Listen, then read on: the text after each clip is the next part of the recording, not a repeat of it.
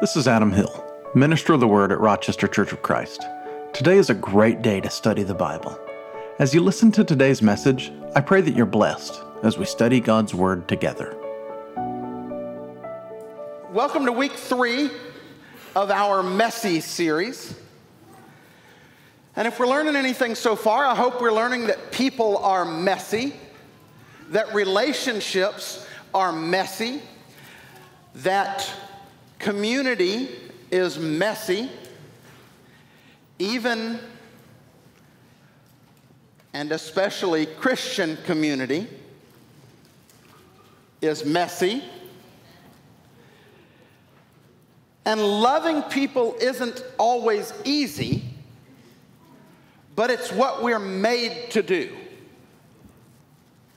In week 1, we talked about learning how to love ourselves, and we talked about learning how to be thankful that God uses my messiness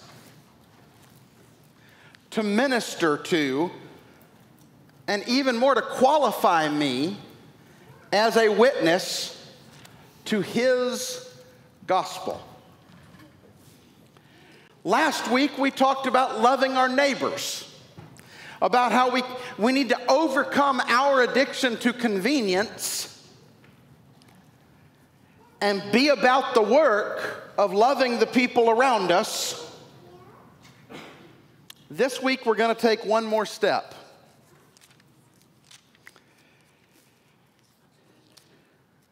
From Matthew chapter 5, it is our tradition now.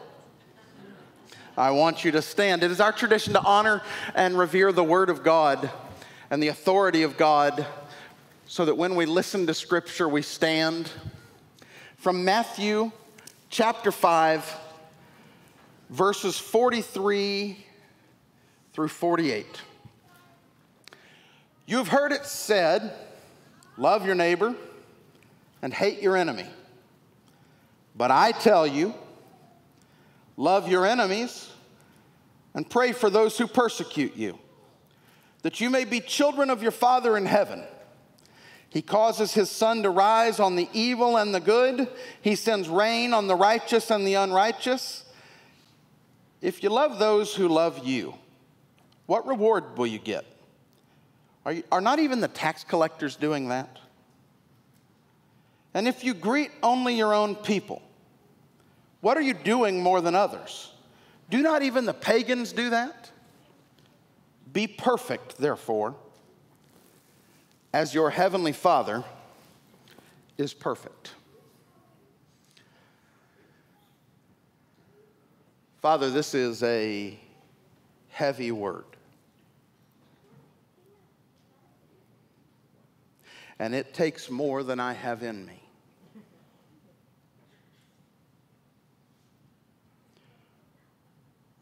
Father, may we be a people who love our enemies well. And it's hard to imagine all that that includes, God, when I pray that prayer, but I pray that we can be your people and love our enemies well. Speak today, Father, for your children are listening. It's in Christ's name we pray. Amen. Go ahead and have a seat. We're in Matthew 5, which, if you have studied your Bible some, you may know that between Matthew 5 and Matthew 7, Jesus is preaching one of the most famous sermons, and we call it the Sermon on the Mount. I want to set a little context of what's going on in the Sermon on the Mount up to this point. In Matthew chapter 5, if you start, it starts with some announcements that we call the Beatitudes. And the Beatitudes are those places where he says, blessed are those who are, and you feel poor in spirit, for they shall receive the kingdom of God. Okay, so we get the blessings first. Jesus announces what the kingdom of God is like. And then after that, he turns to one of the things that is in the heart of this sermon, which is, what is our relationship to the law of God and the Spirit of God? And in this particular discussion, Jesus has a way of framing this conversation. He'll say, you've heard it said, and then he'll quote the law, but I say to you, and then he'll tell you his teaching. All right, as a matter of fact, 6 times Jesus is going to lift up the law of Israel and say, you've heard it said, and then he's going to explain how they misheard and misinterpreted what God had intended for the people of God. If you want to know all of them, it's verses 21, 27, 31, 33, 38, and 43. I'm going to take a moment just to look at a couple of these because I want you to see what happens. In Matthew chapter 5 and verse 21, Jesus says, you've heard that it was said to the people long ago, you shall not murder. And anyone who murders will be subject to judgment. Now, if you have a Bible with footnotes and you look at the end of that verse, it will refer you to Exodus chapter 20 and verse 13, which says, you shall not murder. If you look at Matthew chapter 5 and verse 27, Jesus says, you've heard that it was said, you shall not commit adultery. Once again, the footnote will direct you, and this time it's going to be Exodus chapter 20 and verse 14. All right? In verse 38, you've heard that it was said, an eye for an eye and a tooth for a tooth, with a footnote pointing you to not just one, but 3 different texts, Exodus 21:24, Leviticus 24:20, and Deuteronomy 19:21. And then we come to Matthew chapter 5 and verse 43. You've heard that it was said, love your neighbor and hate your enemy. And if you have a footnote in your Bible right there, you'll see that it points you to Leviticus chapter 19:18. Do not seek revenge or bear a grudge against anyone among your people. Love your neighbor as yourself. I am the Lord. What's missing? Hate your enemy is missing. You've heard it said, don't murder. And there it was, don't murder. You've heard it said, don't commit adultery. Don't commit adultery. You've heard it said, love your neighbor, hate your enemy. We go to the text, love your neighbor. It never says to hate your enemy. But Jesus says that they've heard, love your neighbor and hate your enemy. Well, okay, but if it's not in the text, then where have they heard it from? What tradition is Jesus talking about? If it's not in the text to hate your enemy, where are they getting that? I can tell you. I study these things, right? This is what y'all asked me to do. So I've found an answer. Somebody added it. That's the answer. Somebody at some point added it. That they were trying to convince God's people that they can love their neighbor, hate their enemy, and be right with God.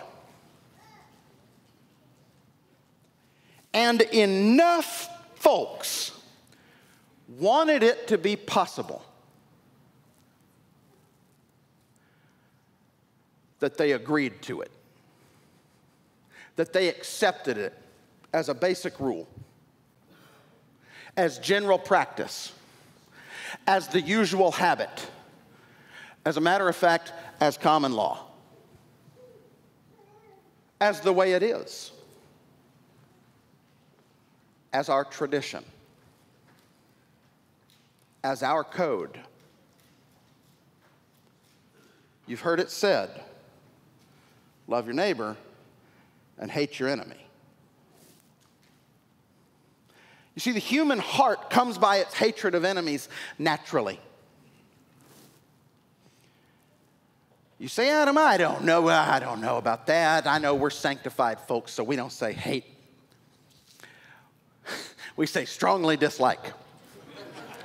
Because we got the Spirit working on us. So we strongly dislike people and things.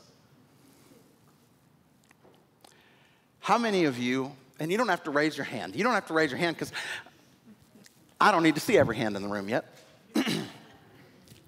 How many of you have ever sat at your desk, stood in the shower, sat on your couch, sat on a chair, mowed the lawn and thought to yourself about an instance where you wish and you fantasize about telling someone off because you know you're right and they deserve it? And you were letting them have it in your mind so much that you actually smiled. You had a smile on your face. I'm not the only one.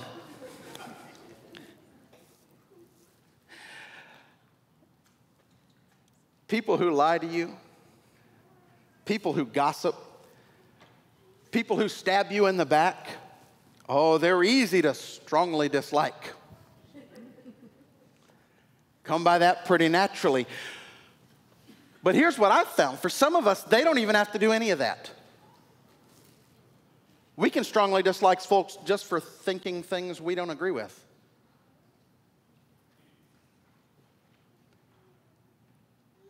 And I can just strongly dislike those folks, believing things that we don't believe. And Jesus comes along and says, do you want to be a real disciple of mine? Do you want to have the Lord look at you and say, well done? Do you want to change the world for Christ? Then don't just love the folk who love you. I say unto you, love your enemies.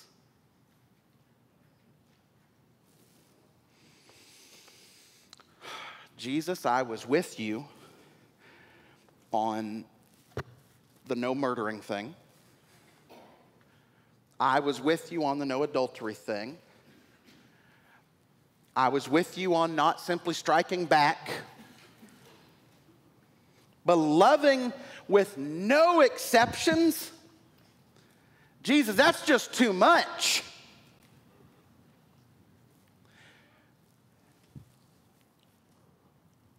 Too difficult. Church, I need you to hear this. When you signed up to follow Christ, you signed up for something that was never meant to be comfortable or easy. If carrying your cross daily sounds comfortable to you, you need to do a little more study about crosses. To my casual church attender,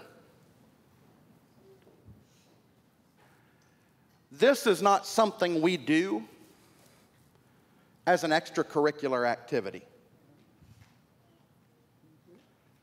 This walking in the Jesus way, this following Jesus even when it's difficult, that's the air we breathe.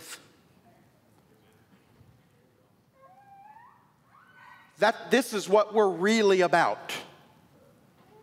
And the power of the gospel is that we are able to do hard things through the Spirit.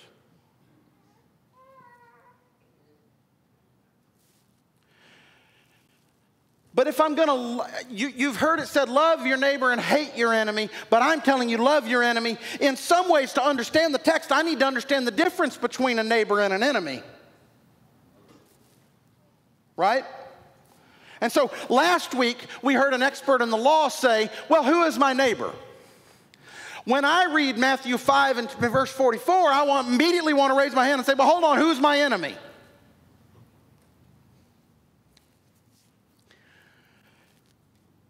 The Greek text is interesting here. The difference between a neighbor and an enemy is not in the person. It's in my perception of them. The difference between a neighbor and an enemy is, this is good teaching. Teach, Pastor. All right. The difference between a neighbor and an enemy is not in them intrinsically. It's in my perception of them. When I look at Brad, do I see neighbor or enemy? It's in my perception, not in him. It's in me. So when you look at someone, do you see a neighbor or an enemy?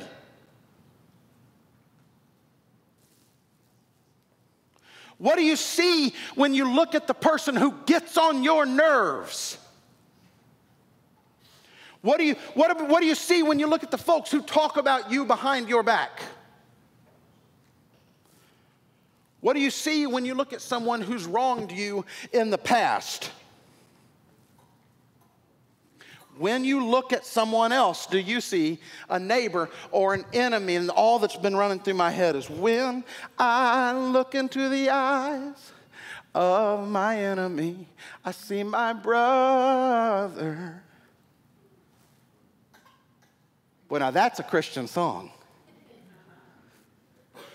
What do you see when you look at someone? Do you see a neighbor or an enemy? Because here, this is important. Because, do you know what? I want to fight my enemies. I've been trying to think of ways to kind of apply this in ways that are safe. Because I don't want to talk about anyone in the room.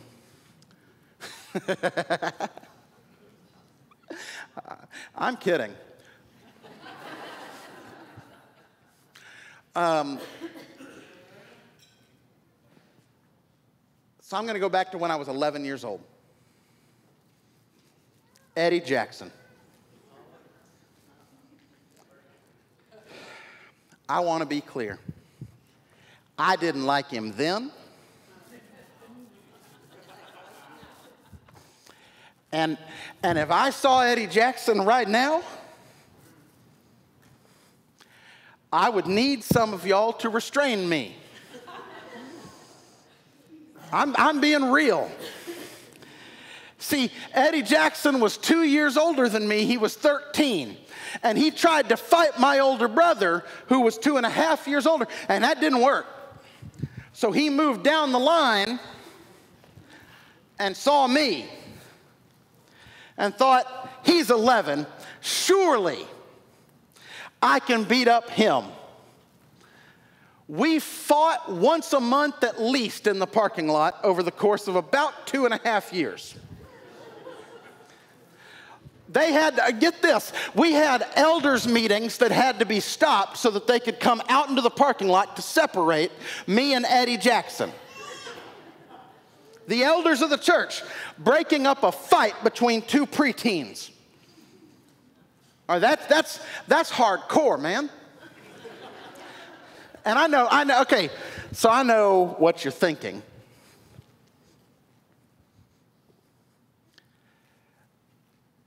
And a friend wouldn't ask and a gentleman wouldn't tell. But yeah, I whooped him. Every time I whooped him so bad, I got in trouble.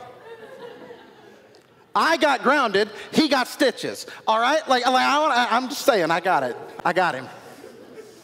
Angelo knows what I'm talking about. I got him. Right? The world tells us to fight and defeat our enemies.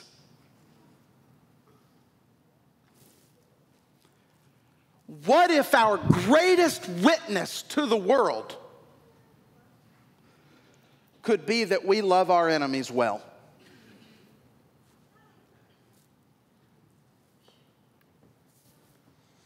If we can be a people who can love our enemies and show compassion and mercy and forgiveness to people who don't deserve it, then you show the true, authentic, transparent power of the gospel to a world that desperately needs it. You see, the word neighbor is literally near person.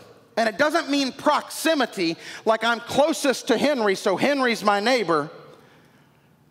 It actually means similarity. That when I look at Henry, I see in him the kinds of things that are like me. That I know Henry is a person who sometimes speaks before he thinks. Don't say amen. that was his wife saying amen. This is not the time. I know that Sarah is someone who sometimes speaks before she... No, I'm just playing. But here's the deal. Just like me. I know that sometimes they say things they regret. Just like me. And they may do things they regret that hurt people they love. Just like me. So when I look at them and I see someone who is like me, they're my neighbor. Can you look at your enemies and see someone who is like you? Because all of a sudden they stopped being an enemy. They're now your neighbor. They're the person who's near to you. The word enemy comes from the word hateful. This may be the first recorded use of the word haters. And Jesus is saying, don't hate the hateful. Don't hate those who are filled with hate. Don't reciprocate to them what they model to you.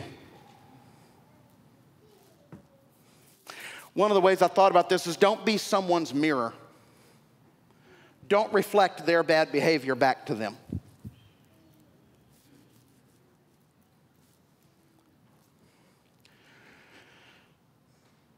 Don't reflect their bad behavior to them in person. Don't reflect their bad behavior to them online. Christians need some social media training. I don't know how many of you have ever gotten onto Facebook and said, you know, I'm looking at this meme that's caricaturing me, but I think they got a point, and I'm going to change my mind. Right, it hasn't happened to your enemy either. We don't mirror the bad behavior of the other person, not through text. You see, disciples know how, they've learned to say that I can't let your ugly mess up my walk with God. That I refuse to engage in the same kind of mistreatment of God's children that you're practicing right now. And so what does it look like for us to love our enemies? In Matthew, he says it with two words. If you read the parallel in the Sermon on the Plain on Luke 6, he gives you all sorts of commands that are much harder. But I'm going to go back to my roots. I'm going to go back to the King James version that I was raised with and tell you I've got three things that I want to say, because Matthew 5:44 was a little longer in the Latin than it was in the Greek. And so you may remember that it said, do good to them who hate you, bless them who curse you, and pray for them who persecute you. Any of my brothers or sisters raised on that one right there? Because that I had to commit that to memory, because if I could have chose one verse that wasn't in my Bible, definitely in the running. It says, first thing I can tell you, here's three ways Jesus gives us to engage in love. And the first one is, do good to them who hate you. Last week we talked about how sometimes you have to suck it up and be about it as those who bear witness to Jesus. This is one example of how it has to happen. Do good to them who hate you. When you encounter people who do not like you, don't just think good. Do good to them. Don't let their ugly stop you from following Jesus. Second thing, bless them who curse you. It is not in my nature to bless someone who curses me. Church, I will tell you, I know I'm saved, but I also know I have not been sanctified unto perfection yet. And so if you curse me, I might come back with some words you won't find in your Bible. And I'll pray for forgiveness later. This is the old adage. When someone said to me, when I was younger, I used to pray for a bike. And then I realized that's not how God works, so I stole a bike. And then I prayed for forgiveness, because that's how God works. That's blasphemy. I want to be clear about that. That's not true. But sometimes, I'm telling you, if you come at me with words, my nature is I want to come back at you with words. And I had a friend say, besides, altar call isn't all that fun unless you got something to talk about. That's also not a good plan. Get this, the Greek word for bless those who curse you. The Greek word for bless is eulogeo, which is the word we get our word eulogy from. Eulogeo. That means to bless or literally speak well of. Now, I'll be honest, sometimes my best words, Scott, may be no words. Sometimes the best thing I can say to someone is to say nothing.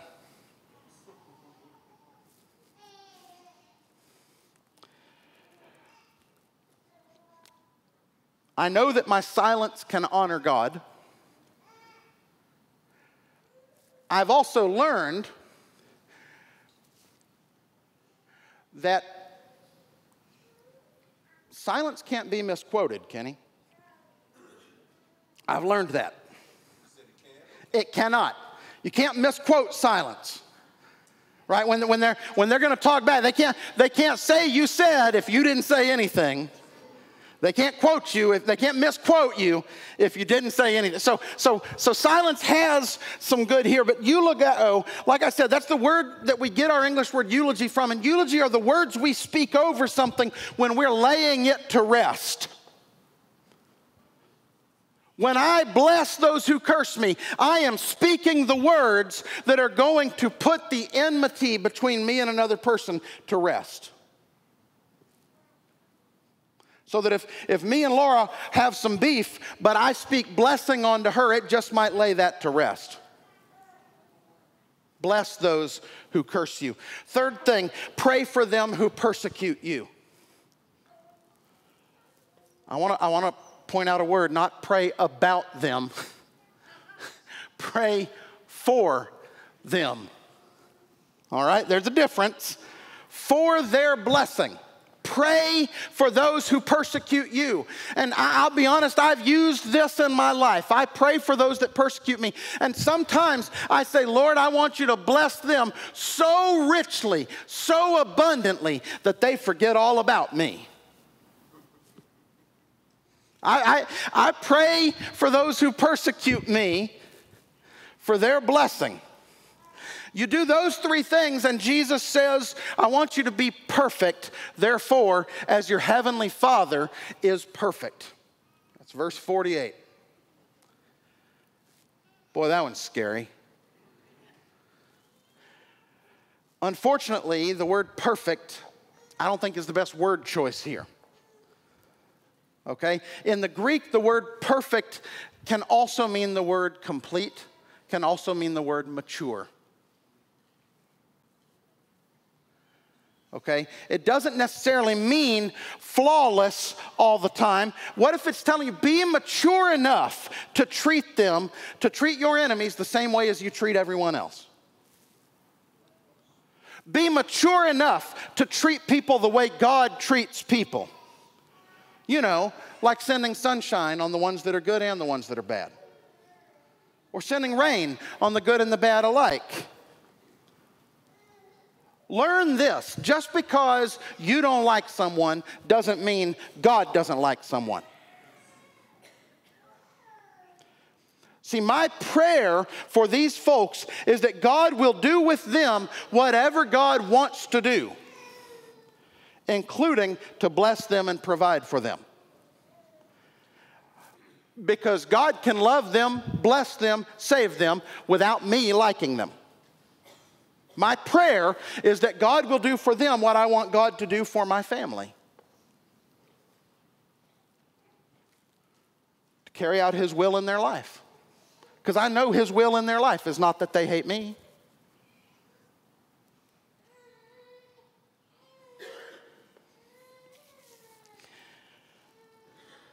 The Bible tells me that God is able to make our enemies into footstools.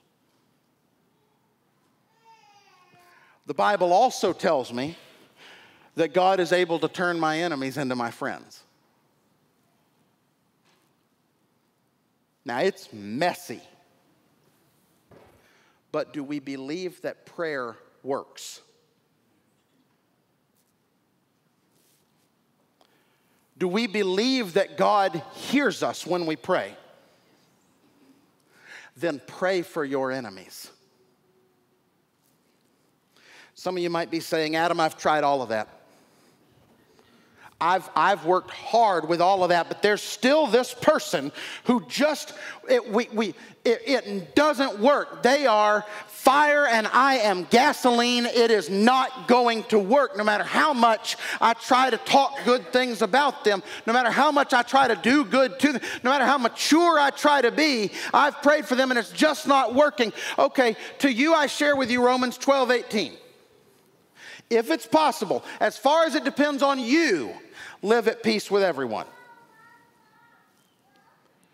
There are going to be some people who do not receive your blessing, who do not accept your doing good, who do not accept what you are trying to do to reconcile, and they don't want reconciliation. They want the enmity. They want to fight. They want an enemy, and you are not going to be able to change their mind on that, but you need to do everything you can do to live at peace with them.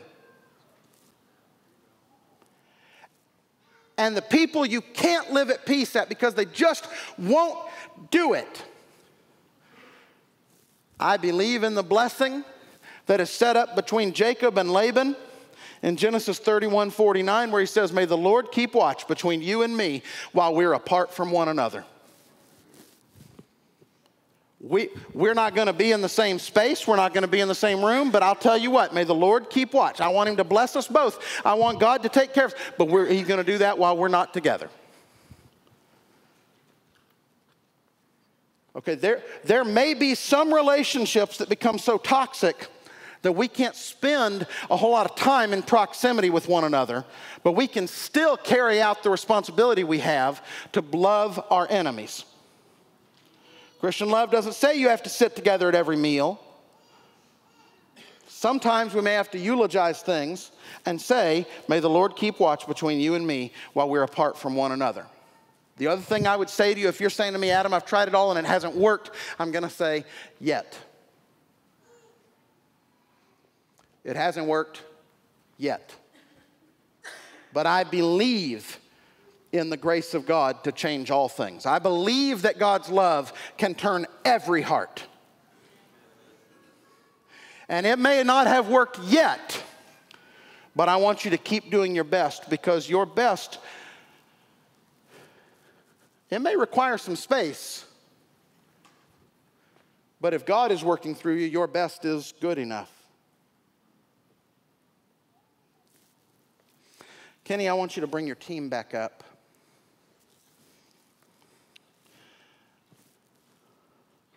I want to tell you how I know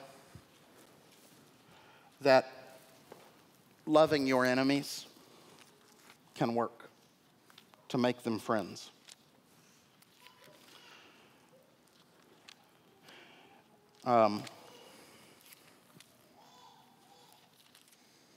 This is gospel. Okay, this is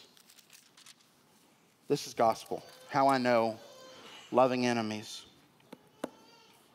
can work.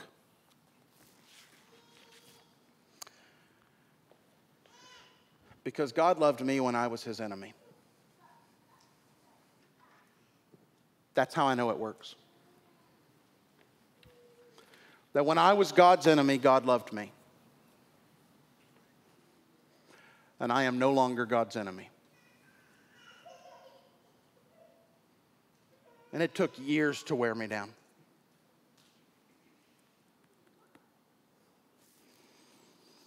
You see, at just the right time, when we were still powerless, Christ died for the ungodly. God demonstrates his love for us in this. While we were still sinners, Christ died for us. Since we've now been justified by his blood, how much more shall we be saved from God's wrath through him? For if while we were God's enemies, we were reconciled to him through the death of his Son, how much more, having been reconciled, shall we be saved through this life?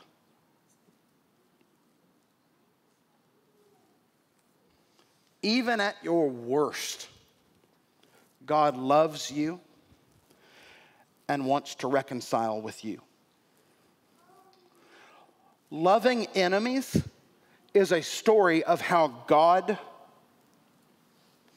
has dealt with us. Because the truth is, all of us have spent time in enemy territory. Outside the will of God. We've all stood on the wrong side of the line dividing sin and righteousness. I know you're here today and got your best Church of Christ going on. But the truth is, we've all spent too much time outside in enemy territory. And if your neighbor hasn't nodded or said amen yet, I need you to tap them on the shoulder and say, he's talking to you.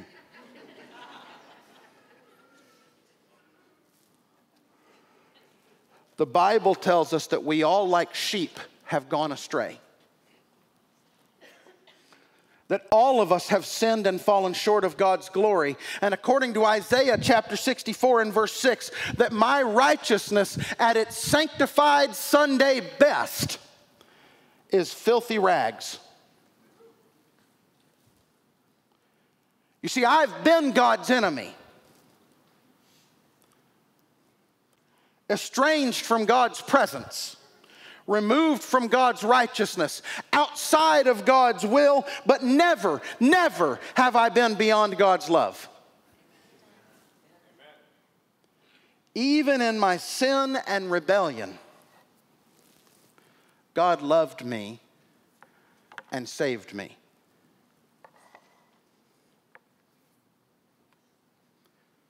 Do you trust Jesus?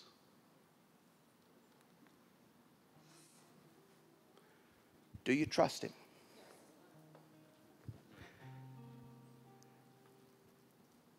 Because it can turn you from enemy to friend, from sinner to saint.